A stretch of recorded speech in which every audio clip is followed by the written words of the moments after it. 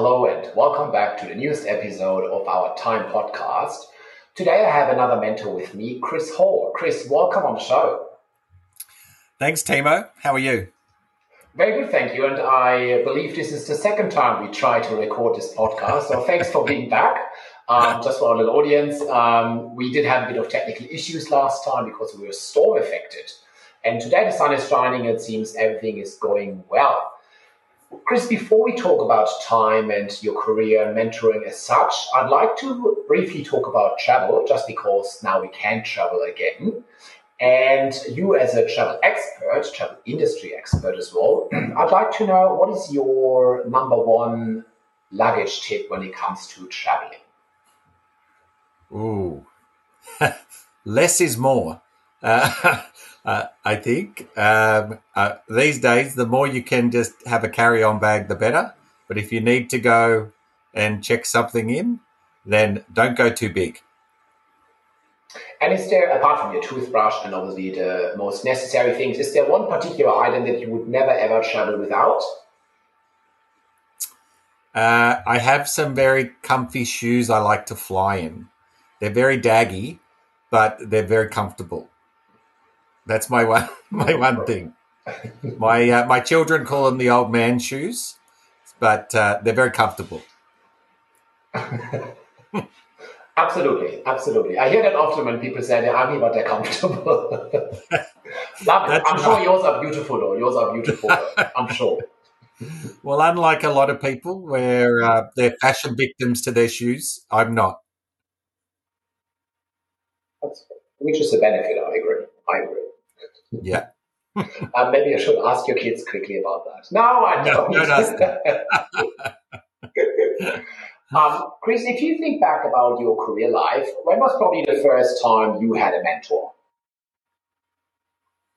I think I've had many mentors, although I didn't actually realize I had them. So because they weren't formal, but certainly even from when I started in the industry back when I was 18, there was a number of people in the company I was working for who they just became your go-to for advice, whether it was based on the job you were doing or a career path you were thinking about, or a role that might have come up somewhere within the business. As I say, that they became those go-to people that you always knew that there was some wisdom, some maturity that would guide you. And that nearly started from the get-go within this particular company that I was with. And then, so that's probably the start of it. Mm-hmm. So that sounds a bit more, it was an ad hoc mentoring on the spot when you reached out to someone or potentially gotten advice by someone in regards to a particular situation. When did you start potentially reaching out or thinking about a more structured and more guided approach as a general setup or general support to your career pathway? Yeah, it was probably very late in my career, which probably wasn't the best idea. Probably as I had more senior roles and some of the decision making was not life and death, but very serious and still had financial or people implications, that you kind of wanted a sounding board, someone more independent rather than someone actually within the business. And that was probably 15 years ago that I did that. So you mentioned you started with 18 in the travel industry. What was actually your first job in the industry? My first job was with Insight, and Insight, the tour operator, and that was back in the day when Insight was a family company. It wasn't owned by the Travel Corporation like it is now, so it was much smaller, much very very intimate. And I started. My very first job actually was as a courier boy, running around Sydney, picking up airline tickets and anything else that the senior executives wanted. I had to go, whether it be their lunch, their dry cleaning, airline tickets or whatever else was needed. I was the guy that got to run around the city and do that. And what kept you passionate, or what ignited your passion for the travel industry? I assume it wasn't picking up the lunch for the CEO. No, that wasn't in my kind of thinking when I applied for jobs. I was one of those tragic travel kids, I suppose, at the time, that as I finished school, my older sister had done quite a lot of travel, and I thought, how good is this? You know, she's seen the world and travel looks great. I'd love a job where I get to travel as well. And so I wrote away to a number of companies. There was no jobs actually advertised. So I wrote to a number of companies, and I heard back from a couple, and Insight was one of them. And they employed me with not really a job, and that's why I was kind of the guy running around the city. But it wasn't too long, probably a month after I started, that I actually had a proper job doing documentation and, you know, packing up all the wallets and the luggage labels and all those type of things. But that's how I started. So what was the actual job title for that, or was it just like a general office support? Or whatever? I think I was called documentation clerk. Documentation clerk, beautiful. Yeah. And oh, that's good. We all start somewhere. I think I can't recall what my job was. Way too long ago. So you mentioned before that you probably started the structured or more general approach to mentoring quite late. What do you think are the benefits of having a mentor such as yourself in the early stages or in the earlier stages of the career? I think if I look back on it now, I think having someone who not only bouncing off current, you know, issues within your job, which is always helpful to have a sounding board, but probably more to talk with someone around what direction you should take with your career, because there's lots of career paths within the travel industry, and it's not always easy to navigate those, and you know, those paths can vary greatly from being a travel agent to working in wholesale or retail or airline or cruise, and there's so many different categories. And then within the categories, there's a lot of different roles and functions. So I think to have someone to talk through the different opportunities or those different categories within the industry and really explain the industry to you, because sometimes when you just start, as I did, I only ever knew tour operator. I really didn't know anything else, or I suppose I knew airlines because I was dropping in, picking up tickets, but really didn't know the scope of the various categories within the industry and the opportunities that sat within each one. And I think it would be good to have that in hindsight, having that knowledge earlier on. I just think gives you not only a good understanding of the industry itself and how all the pieces hang together, but also gives you some broader thinking on what opportunities might be there. So when was the first time then that you got in contact with the time community as such? The first time, wow. It was actually a long time ago when Time first started, which I think it's like 10 years now, I think, since Time started. I think 11 nearly. So initially I had some contact through Sue Graham. Sue and I used to work together many moons ago. And she got me involved in a couple of events. And then most recently was I was a speaker at a Sydney event, probably in 2018 or 19. But I kind of, I suppose, a bit selfish at the time, to be honest, to say I'm so caught up in my own career and had a big job as the managing director of APH and the APT Travel Group, that didn't really see that I had enough time to give back. which was a shame because I was always interested, and I think my career journey is really interesting and in some ways inspiring for some people who are just starting out, because my kind of time, as I said, from being the courier boy and the docks clerk to ending up being a managing director of one of the biggest travel companies in Australia, is a pretty good story to talk about it. And I thought after I finished my role with APH, which is just recently, knowing that I would have more time, I thought, well, this is a great time to share some of my experience, some of my learnings, and give back to an industry that has given so much to me. I actually do remember when you presented at the Time Function, and you're actually a very entertaining and gifted public speaker. So let me give some compliments here as well. It was a very fun, and I mean a fun presentation. How you especially told the story about picking up the tickets, and you could see so many people remember those very early days of travel in the room. So it really made a connection and built up that energy in the room. I'm telling that because I want to talk a little bit about the networking part of time, but also of a career.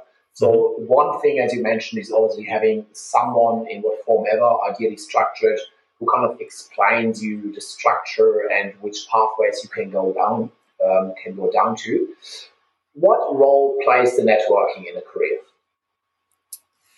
I think there's a major role that networking plays, and not just the networking in terms of who you meet, but more the deeper relationships that you form, and then how you continue to nurture those relationships.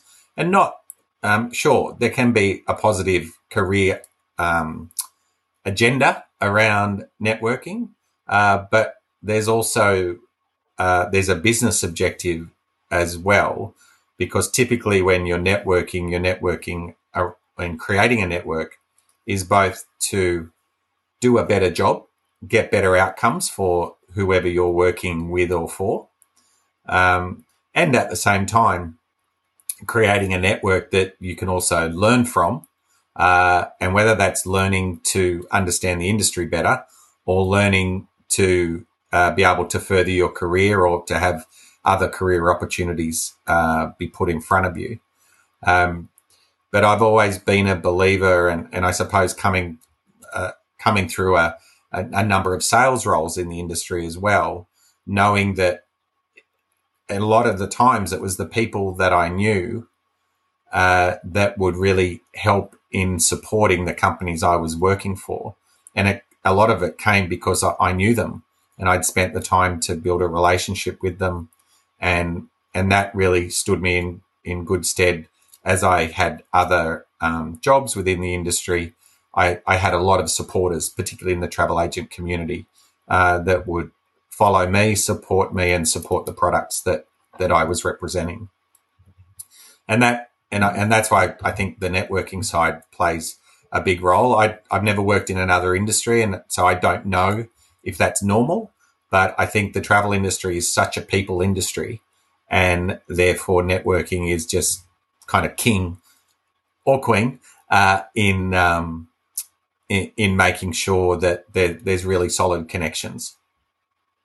And do you have maybe a little tip? I think if you come to a room full of people, especially as a career starter, you don't really have the story to tell that you can already share to inspire people and to hook people in. What is a good way of starting exploring the room, getting to know the room, and starting to build these relationships? What are, questions to ask? What are no-goes? Any insights for networking starters from your point of view? In the early days, I would look through the list of attendees to go, who is it that I really want to meet? Either because I know them and they're a friend, or I don't know them and I really would like to know them because they can either add value to my business, or they know something that I'd really like to understand more about. So my tip around that is to kind of don't just enter the room cold. Know who it is, or maybe have a bit of a list of people that you may want to meet. because it's so easy to get caught up when you walk into a big room and you kind of can get stuck in one corner. But if you've got a bit of an agenda and a hit list, then that gives you a bit of structure to the event and what you're trying to achieve. And I think in terms of starting those conversations, depending on who it is and what your own agenda is for starting the conversation, then I think that's really going to be the driver. And typically, for me, I've been very blessed having worked with really solid brands with great reputations within the industry. So kind of my introduction of being, I'm from APT or I'm from Insight was a conversation starter in themselves because people were interested in those companies. But if you don't have a well-known brand on your name tag, I think you've just got to have confidence to open up those conversations with who you are, what you do, and be, I suppose, have a good question to ask an individual who you're talking to that makes them feel comfortable as well.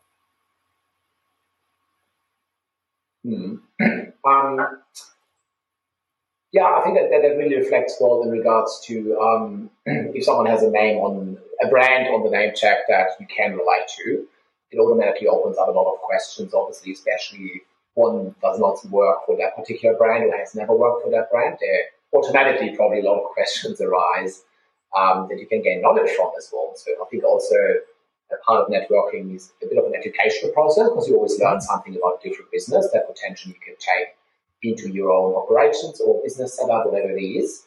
Yes. Despite that, the learnings you get out of conversations, are there any other sources that you use to inspire yourself and get new knowledge? I think the travel industry is very insular. So I always looked outside of, and whether there'd be, different talks going on certain topics, whether there'd be an opportunity to join a round table of other industry leaders or execs to be able to share stories.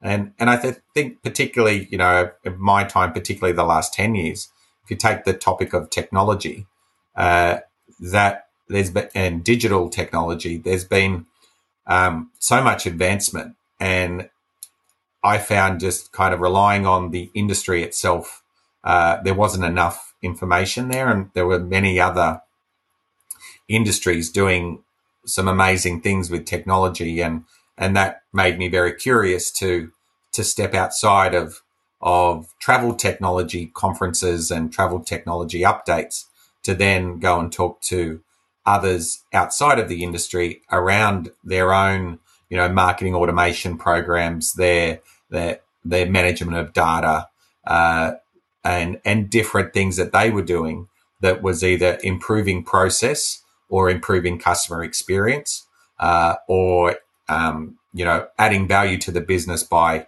being experts in data and the use of data. And that's always, having that curiosity, I think, to know that, the travel industry doesn't know it all and we can learn from other industries as well, and therefore looking outside of the industry for learning opportunities. Mm-hmm. Let's take travel industry and Korea and all that aside. I had a beautiful final question for you, Chris, and I'm very excited to hear what you're going to answer. So I'd like to know, what is kind of your hidden talent, the talent you would not have on your CV or that you probably wouldn't throw out in the networking function straight away? What's special about Chris as a person? Oh, hidden talent. That's got me thinking. Straight away that came to mind was, I think I'm a dog whisperer, because most dogs seem to like me. I haven't found a dog that doesn't like me. So I don't know if that's a hidden talent or not, but certainly dogs seem to like me. Being able to connect to whatever being, I think that is definitely a talent. Yes, and I'm a big dog lover, so it says a lot about you if dogs like you. So thanks. Thanks for sharing that. Thank God it wasn't a cat. No, yeah, I'm allergic to cats. I can't be near cats. That doesn't work for me. Wonderful. Well, Chris, thank you so much for sharing your thoughts. I really appreciate your time and learn more about you. It was very interesting. So thank you for your time. No problem. Thanks for having me.